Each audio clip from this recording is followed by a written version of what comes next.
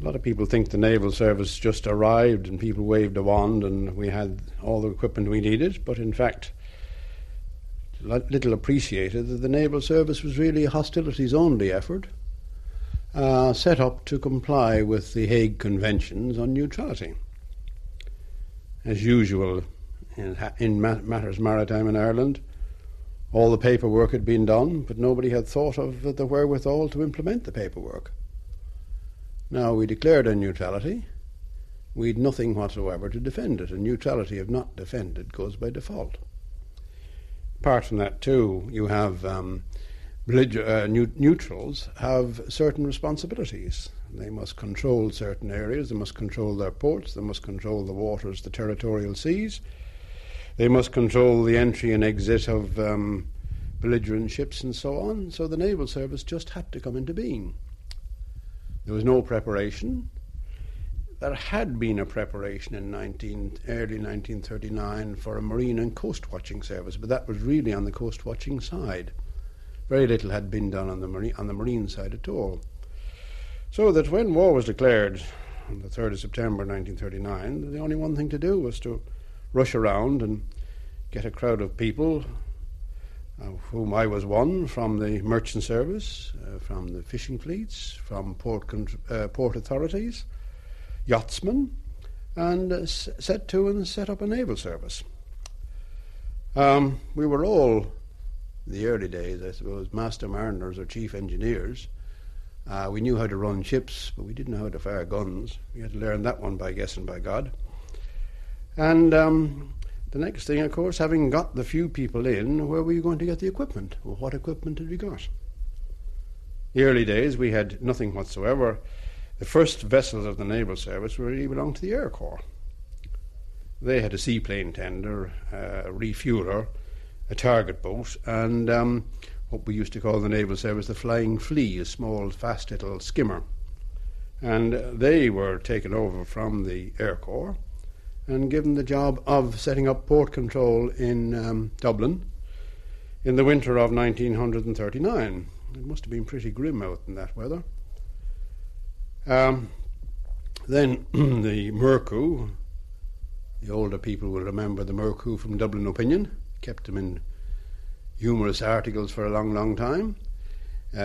She was taken over from the Department of Fisheries and commissioned, and a vessel they had called the Fort Rannoch, which was hired from a Scottish company for fishery protection. She was bought in and transferred to the Naval Service. There was a famous vessel called the Mine Planter Shark. She was a very, very old iron ship, and she was brought over down in Cork and given, as I say, the title of Mine Planter. Well, I remember being asked by the duty officer in GHQ who planted the mine on the way to Dublin when I reported she was on her way. And we had a three-masted schooner, believe it or not, as a training ship, a vessel called the Iseult. Now, with that, at the very beginning, that's all we had to struggle along with. Commodore Thomas McKenna, who commanded the Irish Naval Service for 17 years. Ted Murphy of Haulbowline also remembered the early days. I remember the Mercu, the Rannoch. The Shark was bought from a firm in Ringaskiddy, Palmer Brothers. She was a little cargo boat, and they used her as such for transporting stores. Haulbowline then, of course, was an island, not like it is now. Everything had to be done by boat and all the stores, and the Shark was used for that. The Mercu and Rannoch had been fishery protection vessels, and so were armed, and they were taken over straight as such. And those three ships with the 6 MTBs, which they got them in 3 and 3, MTBs 1, 2 and 3, and then 4, 5 and 6, formed the Navy, I suppose you might say, during the emergency, as was to us, Second World War. Chief Petty Officer Rory McCarthy joined the forces in 1942. Beginning with the Mercu, of course, the famous old Helga that was. She shelled Liberty Hall in the old days. And the Fort Rannoch, Shark, and a schooner called the Iseult, which was Skibbereen registered. And the Naval Service, then as now, was based at Haulbowline in Cork Harbour. Well, Haulbowline was constructed before the turn of the century as a naval base and developed. The dry dock was found to be too small in its original dimension, and it was extended, and the extension was opened in 1896. And it reached its peak as a naval dockyard during the First World War, when it was a prime base for the ships operating in the Western Ocean. It was based on Portsmouth, but Portsmouth was like Shannon Airport. It's sort of a hodgepodge. It developed from a small building, but Haulbowline was laid out as a complete constructed model dockyard, and everything was in the correct place and everything was right. Around about 1923, they handed over Haulbowline to the state, and the state, the Office of Public Works, took the dockyard over and hoped to work it as a viable commercial dockyard. But being the 20s and leading on to the recession of the 30s, that just didn't function. And in 1928, they abandoned the idea of that, and they just let a maintenance party here to look after the buildings and places. So there were 12 of them left. They called them 12 Apostles. The dominating feature of the 30s was happened in 1929, if I may say so, was the Celtic, the White Star liner, 28,000-ton White Star liner going on the rocks at Roach's Point. And in the early 30s, a Danish firm, Peterson and Albeck, came over to break up that liner, and they were given Haulbowline as a base for their activities. And in the meantime, in 1932, the government had decided to sell all the machinery of the dockyard, thus eliminating it in future as a dockyard. And they let this Danish firm have Haulbowline as a base for the breaking up of the ship. They brought in the ship in sections, and they just dropped it anywhere and everywhere. And it was the beginning of the end, really, for Haulbowline as a dockyard.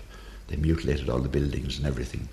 The 30s, as you know, was a time of heavy recession, and it was as a shipbreaking centre then that Haulbowline was. And it was full of scrap iron everywhere. And suddenly, around 39, after the outbreak of war, we heard that the Irish Naval Service was to be formed. And the first we saw of that was an army detachment of people who were to be the Corps of training personnel. They arrived together with the Corps of Engineers, who were going to reconstruct buildings which were up to then used as stores, reconstruct buildings as billets and accommodation for the newly formed Naval Service. And the first I really saw of the Naval Service as such was on a Sunday afternoon in summertime, looking out from Cove to see a motor torpedo boat, MTB M1, come up the channel and into the basin. And that was the first of the real Navy that I met as such. Ted Murphy. Tim Ferreter, a retired warrant officer, remembers those MTBs well. They had 2 torpedoes, 4 depth charges and a machine gun. And that was our Navy for a while. And eventually they got 3 more torpedo boats, M5, M6, M4, M5, M6, So we had a flotilla of 6. But how good a boat was the MTB? They were strong, they were good enough, they could take a good, fairly hefty sea too. I was out in fairly hefty seas in them, and I know they could. You had to slow them down, of course, you see. I mean, if you didn't, they'd be sliding off from sea to sea, But they could take the weather, So they could do about 30 knots or over 30 knots. 4 engines in each boat. And I'm told they were about 600 horsepower each, those engines. You can imagine the petrol they fairly consumed. As the years went on, there were additions to the naval establishment, but the young service lived dangerously and several times nearly expired. At the end of the war, we were really reduced to practically nothing. We nearly had gone out. And a lot of people don't realise that this was the second Navy nearly going out. There was another one in 1922 which did go out after 10 months. And the question was, what are we going to get, apart from the money end of it altogether? And we found that the British were selling the corvettes which were used on the Atlantic patrol during the war. They had no useful life for them any longer, and they started to sell them off. And we bought 3 of them. Now, corvettes, we got them very cheaply. As a matter of fact, I think we got them for a song, really. But Corvettes are not naval ships. They were designed for Atlantic patrol, the wonderful sea boats and all that sort of thing, but you couldn't turn them into naval ships, but that's all we had to work with. And their principal job, when we took them over, was fishery protection. And at that they served us very well. They had 4-inch guns, they had old steam boilers, triple expansion and all that sort of thing, but one could never regard them as naval ships, but we had to soldier on with those ships for quite a few years. As a matter of fact, they were getting into such a state in 1969, 1970, that they were really getting unseaworthy, and we had to put them out of commission, and we nearly came to the very end of our days again. As a matter of fact, it's on record that for one period of 24 hours, the Naval Service hadn't got a ship at all, just a few men and no ships, because the last corvette was put out of commission on the 31st of December, and we didn't take over the next minesweeper from the RN until the 1st of January. So in fact, I was commanding officer of the Naval Service without a ship for one day. In recent years, the Naval Service has been expanding steadily, and Captain Wally Maloney, the officer commanding Haulbowline, told me that this trend is continuing. We've recently had a new establishment which greatly increased the numbers. We are building up to these numbers, but it's a slow process. You must train people as you go along. You must build a base on which to train them. But we are slowly building up to it. When I visited the naval base recently, some of the ships were engaged on a training exercise. They were simulating real-life situations. And sometimes simulation becomes reality. A crew member was injured and plans were rapidly changed. Request MO and ambulance meet us on arrival. Over.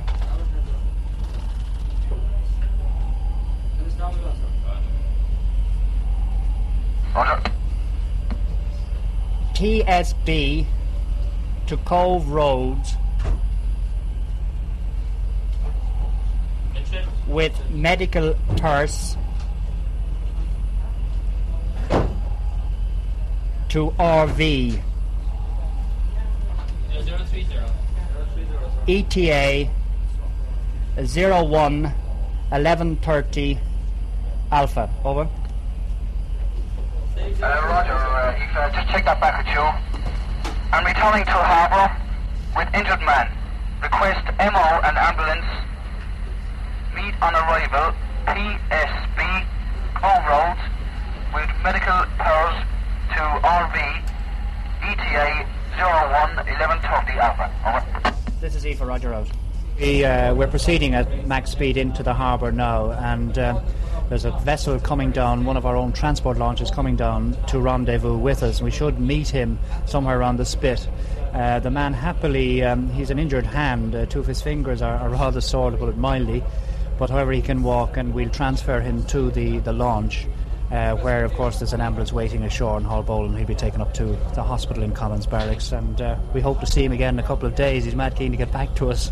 Well, do we rejoin the operation today then again, or what happens after that? Yes, once we have the man landed, which I hope shouldn't take much longer than say another 15 minutes, we'll reverse course and go back and join the other ships on exercise. Can you give me an idea of what's involved in the operation today now? You have 5 ships at sea. We have 5 ships at sea, and we're doing various exercises. The type of exercise, I suppose, that we do in actuality when we're on patrol, manoeuvring together as a fleet. Then also we'll do a gunnery shoot. We will do a boarding. That is, we'll do an aggressive boarding in the sense that we will board on the assumption that we were boarding somebody who was trying to oppose us, in that the boarding party will be armed. This, of course, is normal in that vessels or trawlers always submit, or almost invariably submit, without us having to use weapons. However, we're going through the normal sort of day-to-day exercise to demonstrate both to the flag officer and his staff our efficiency, and to you gentlemen of the 4th Estate. With the injured man safely ashore, our ship put about to rejoin the exercise, and once on station, it was all go. Head 3. Head 3, sir. As she goes, Cox. As she goes, 0-5. Can we go to 7-2? 0-0. 7-2, Roger, going down. So ground control, stay board condition Zulu.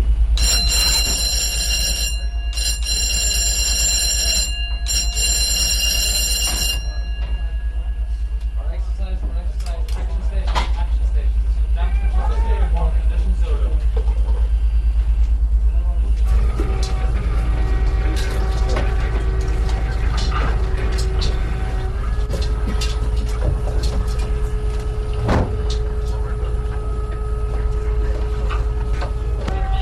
Loud and clear, on me. Port Orlegan, close up, clear away. Starboard Orlegan, close up, clear away. Control. Gophers, test firing mechanism. And as the exercise developed, the guns were stripped for action. Yankee Victor and Yankee X-ray, this is a Yankee Mike. Emergency 3. Emergency 3, over. Yankee X-ray, Roger. Yankee Victor, Roger. Gophers and Starboard Orlegan, engage.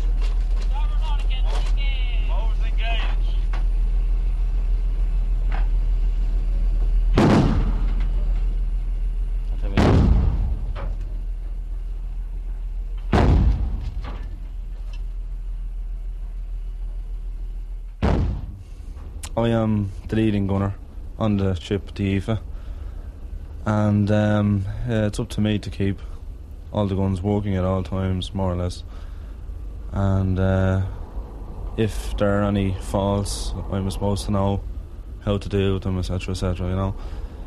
But the shoot today went off fairly well, and well, the weather wasn't too good.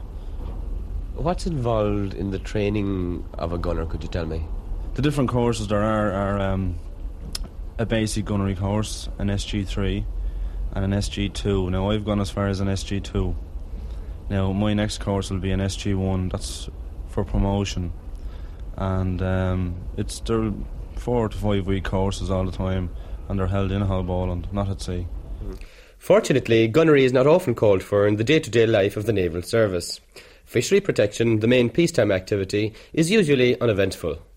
We keep a visual lookout and a radar lookout, and when a contact has been made, we usually get its bearing and its distance, and we approach towards it, and when we establish that it's fishing, if there's a foreigner, well then one of our radio men here go over, or the boarding officer goes over with a radio, and they board the trawler and they tell him that he is to be arrested if he is to be arrested, and they send back the details to us here in the radio room, and we in turn then, it's made into what's known as formal signals, and we in turn send them off to our base station, which usually informs the guards and customs and that sort of thing, and we proceed into port. We also might have to work through maybe a coast radio station, civilian coast radio station, for the purpose of arranging pilots, usually for the trawlers and sometimes for ourselves.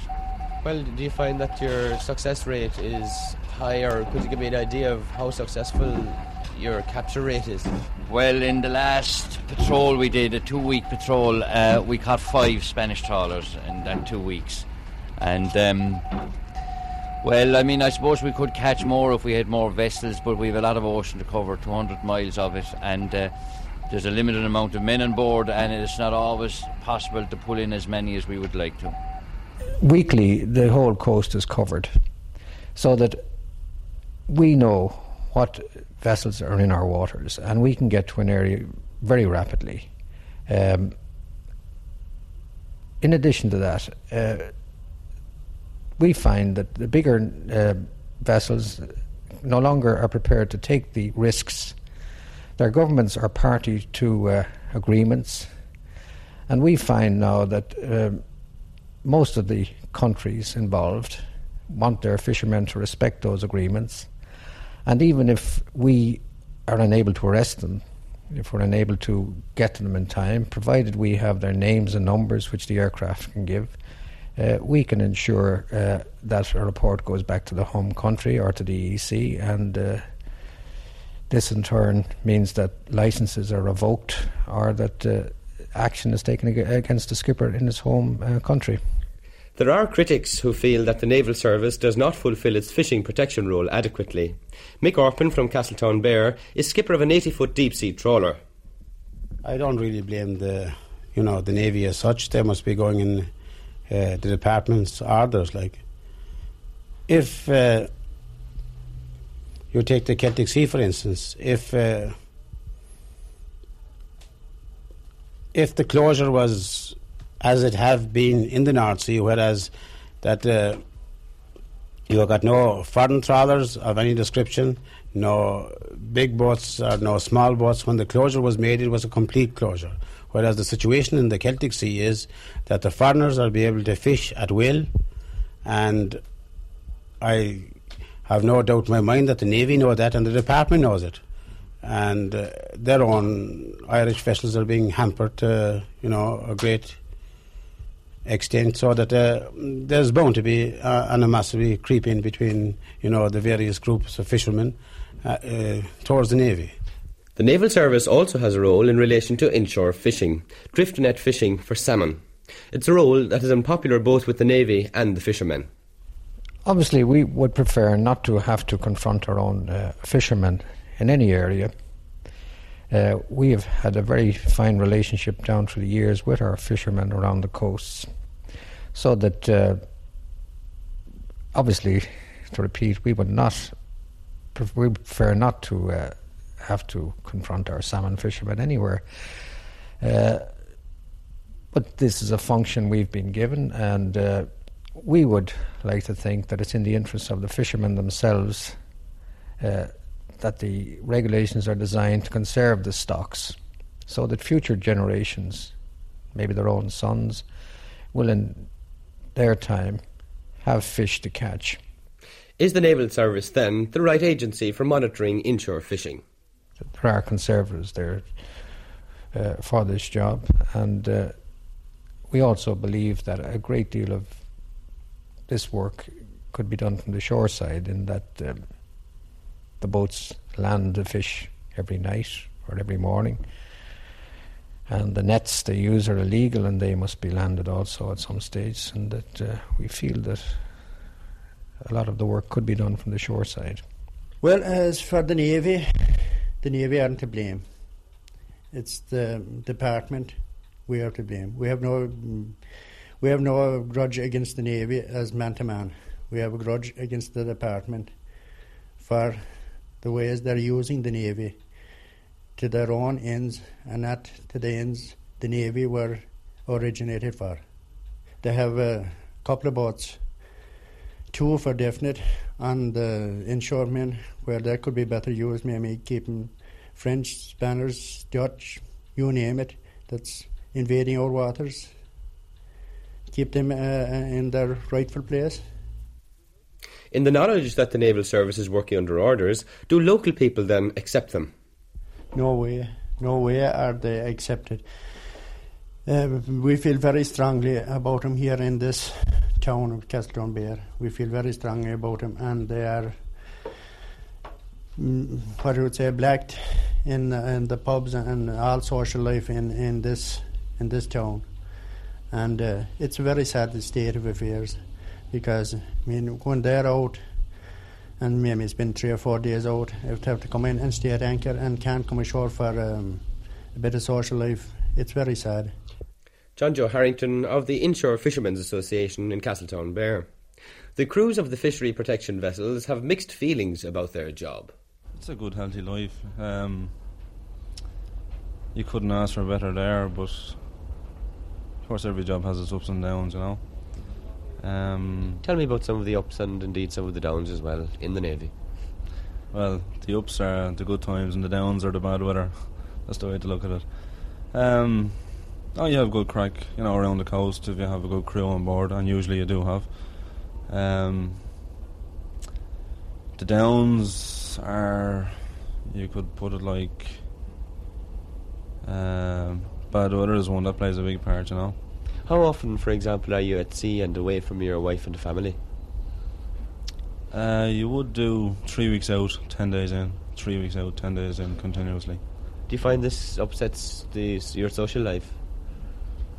Well, yeah, naturally enough it does, but you get used to it after a while, you know. In general, it's not bad. It naturally, anybody who goes to sea for a living, it has its drawbacks with one's family and social life. Naturally enough, you find that if you're looking for a job which gives you plenty of time off and a good social life and a bit of freedom to get around, forget it, because you just won't do it. But I feel it does offer a great deal of variety and interest, that there's things are happening. You feel that you're doing something constructive, if you like. Particularly I find that on ships. And the drawbacks, I say, in the social life are probably the biggest snag with it, but it's a fact of life. Unfortunately, you just have to learn to live with, and by now, thankfully, as most of us have come to terms with it. You know, the majority on this ship, the senior rates aboard would be what I would call career men. We're here, and you know, we will come to terms with this and plan and organise our lives around it accordingly. But living at such close quarters, do the men get on well together? Yes, very much so. I mean, they stick together, they stand up for one another. There's a lot of rivalry between different ships' companies, but this is good-natured rivalry. It's sort of pride in their own appearance and the ship's appearance. How would they actually show that? Can you give me an example of it? Well, when you see two ships tied alongside, you'll see the lads, they'll scrub up. You don't really have to, normally you have to get the lads to clean up for rounds at night. You don't have to chase them as much. The fact that they're inclined to scrub up a lot more willingly for evening rounds when they know there's another ship alongside them, and people will be comparing notes. Another example was the annual inspection. There's a great sense of pride in this ship at the moment now, because we were told the lads were having sneak previews of the other ships and having a look and saying, oh, we're better. All it takes another few hours work. And they really stood up for themselves, sacrificed a lot of their own time and sleep just to get the ship up to standard for this general inspection. You'd have a certain amount of sabotage going on as well, would you? I wouldn't call it sabotage. Pranks, sort of good-natured fun, not sabotage as such. Like what? Stealing fenders, deck scrubbers, cans of Brasso are like on the black market. Deck scrubbers, mops, rags, good commodities if you can get your hands on them. What exactly would you do with them? Use them yourself or hide them, just so that someone else can't use them. Well, today in the service life is really easy. Of course, we still have our discipline and rules and regulations and all that, but conformity is the main thing, and if a man conforms, he has a nice time. Pay is good. Excellent, actually, for younger men nowadays. Food is top class. Accommodation is also top class. Only it's rather limited in Hallbolden now with the number of recruits we're getting in. We have room for expansion in that quarter. But conditions generally have improved 2,000%, I would say, since my younger days. Is there rivalry between the Navy and the Army? And is the Naval Service regarded as being the poor relation to the Army? Not to the extent it was, no, not by no means. Back in the 60s we undoubtedly were, but I think we've come out of that situation considerably in the last 10 years, particularly since the advent of newer vessels, the minesweepers and subsequently the patrol vessels. It meant that our equipment now that we're operating with is absolutely as good as you'll get anywhere. We're definitely second to none, and it's particularly since the advent of building our own ships made a big difference. When we were buying ships from other people, you never quite seemed to get what you wanted. You were always trying to modify or alter somebody else's gear to your own purposes. But now that we're building our own here, it means you are getting a custom-built vessel and we are getting satisfaction. Do you have difficulty in manning the modern equipment that you're getting on these new vessels now? We haven't had so far. That naturally, technology is becoming more complex by the day, and you've got to keep up with it. And the fact that we're still effectively a small service, talking of 700 men, it means that most of the technicians in the place have to be something of a jack of all trades, because their equipment is, as I said, getting extremely complex. But we haven't had any problems with maintenance, so that they've kept up extremely well. And since this situation is likely to continue with equipment getting even more complicated, I'd have no reason to believe that the standard of maintenance and operation of this equipment will not continue as good as it's done in the past. Yeah, this vessel, Emer, was built in around 1978.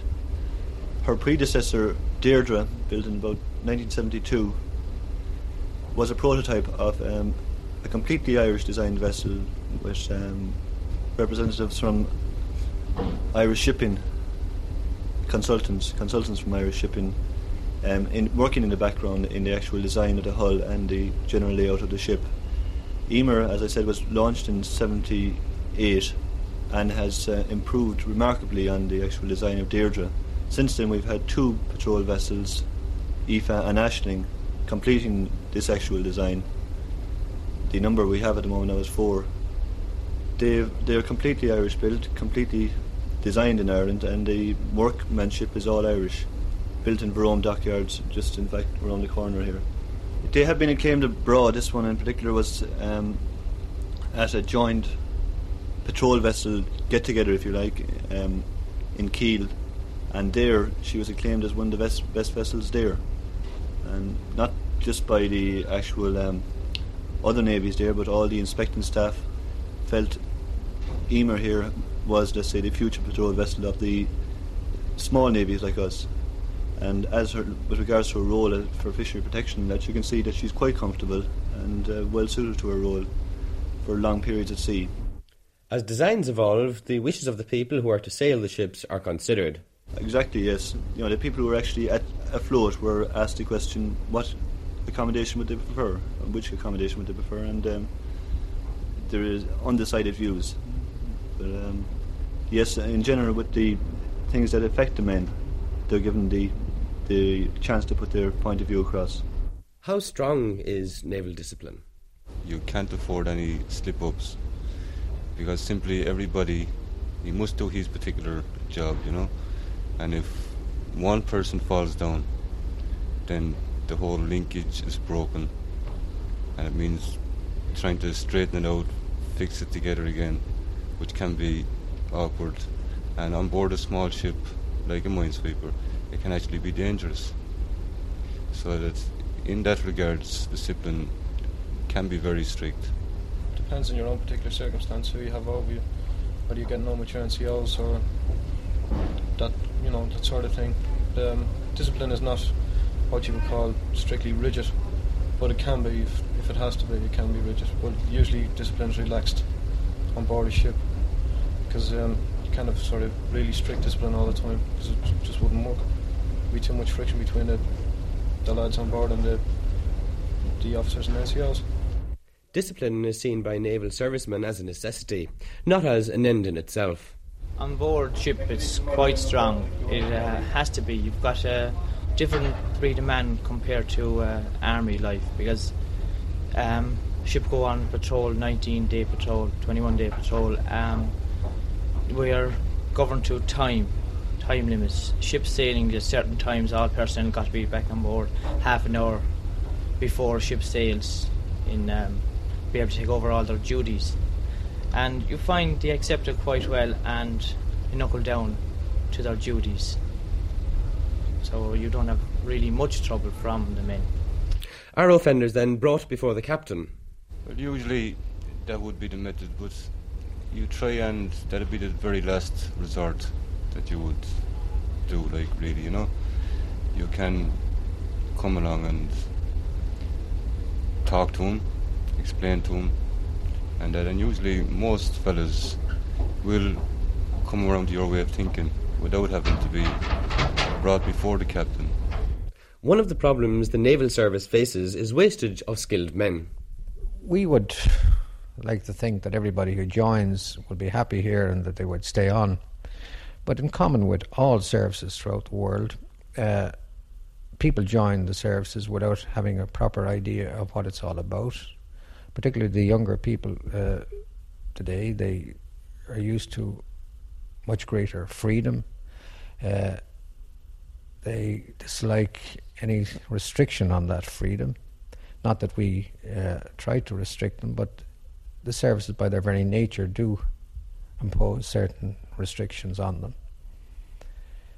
And so if you have a number will fall by the wayside or prefer to go back to civilian life. It's hard to know. Like, I'll finish out the first 4 years and see them. Probably leave. For this time, I don't really know whether I'll stick or not at the moment. I've a couple of years to do yet, you know. So I don't know whether I like it or not, but I'll just stick with it. The naval base is surrounded by heavy industry. This has been a factor in affecting our wastage, in that we are in the centre, as you say, a very high development area, and a lot of the new industries coming on steam here have required technicians and other types to man their establishments. We have suffered as losses as a result of this. On the other hand, we accept that our trained men are in demand, and we're delighted that they are, and that they've found other fruitful employment. And we accept that it is in the national interest that this trained personnel should be available to the country. Training, especially for officers, is intensive. Well, I joined as a cadet in October 74. I then went to the Curragh for 6 weeks, basic military training. I went to Dartmouth then, which is the Royal Naval College in Dartmouth, Devon. I trained there for 12 months. Came back here and went to sea for 12 months. Did a pre-commissioning course and was commissioned in the rank of ensign in 76. I then came back to sea for 6 months before going back to England for a sub-lieutenant's course, which lasted 7 months. 3 months in Dartmouth, 4 months in Portsmouth. Then came back here for another 6 months sea time before sitting for my watchkeeping examinations, which would be the equivalent of a driving licence at sea. You're competent to hold a watch and take charge of a ship at sea. And I've been at sea since then. That's 2 years ago. Apart from officer training, there are many technicians among the non-commissioned officers and ratings. One of the most important areas is communications. Well, we have the very latest transmitters and receivers, and we have a maximum output of 1,000 watts at the moment. We have new equipment which will boost this up again, coming to us very shortly. But we can maintain contact with our ships no matter where they are worldwide, no problem. To show how well their communication system works, Chief Telegrapher Brian Cummins called up one of our naval vessels in foreign waters. Well, at the moment we're on the southern coast of Spain, heading northwest on our return voyage to Ireland. We've had a marvellous trip down the Mediterranean, the highlight of which was our visit to the Pope last Sunday fortnight in the Vatican. The Irish Embassy in the Vatican arranged this audience for us by using the contact they have with Father McGee, who's the Pope's personal secretary. The Pope saw all of our sailors, was introduced to them individually, and he spoke to them individually. He presented them with rosary beads, and then I presented... The naval service nowadays goes far afield and covers many sea miles, and in all its seafaring it has been singularly accident-free. Ironically, the only disaster in all the years happened in Cork Harbour. We refer to it now as the port control disaster.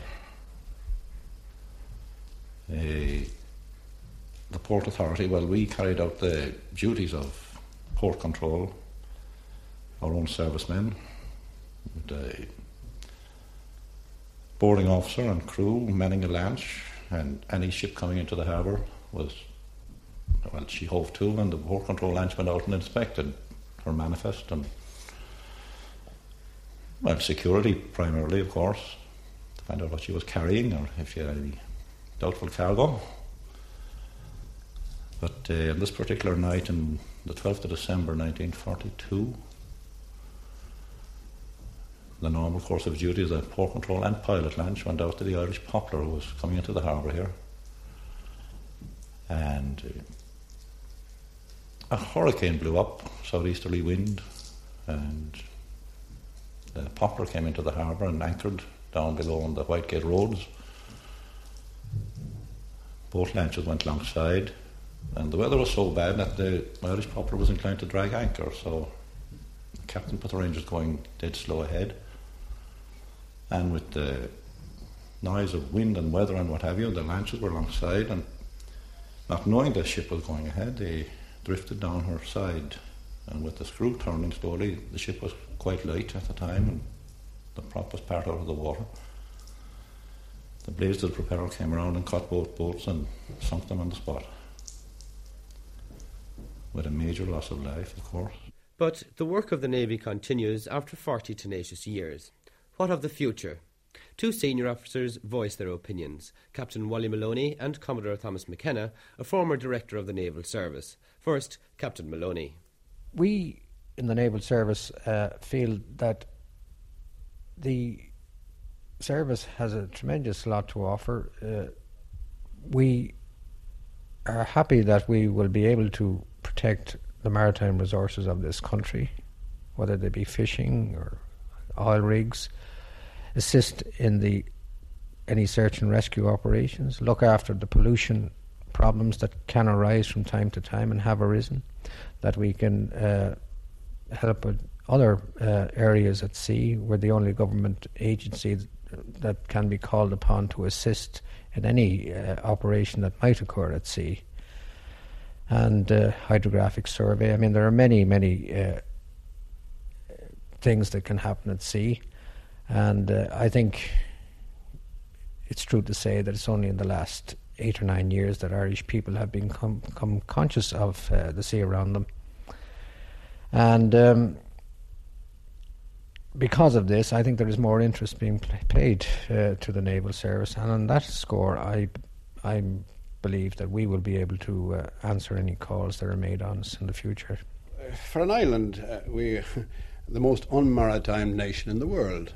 We never think of the sea. As a matter of fact, so many times have we turned our back on the sea and the sovereign territorial waters there. It took a war to make us realise that we had to have a merchant navy. Way back as far as 1926, the establishment of the state. There was a harbours tribunal set up, hard-headed old businessmen, and they had to express their horror at the lack of interest of the country in anything maritime, even when it hit the pocket. So it's an uphill fight. Now, this not applies just to the Naval Service or to the Merchant Service. Fishing even comes into it. People don't want to know anything about it. But the riches are there, the jobs are there, the responsibility is there. And the Naval Service has, if I can put it, a job for life.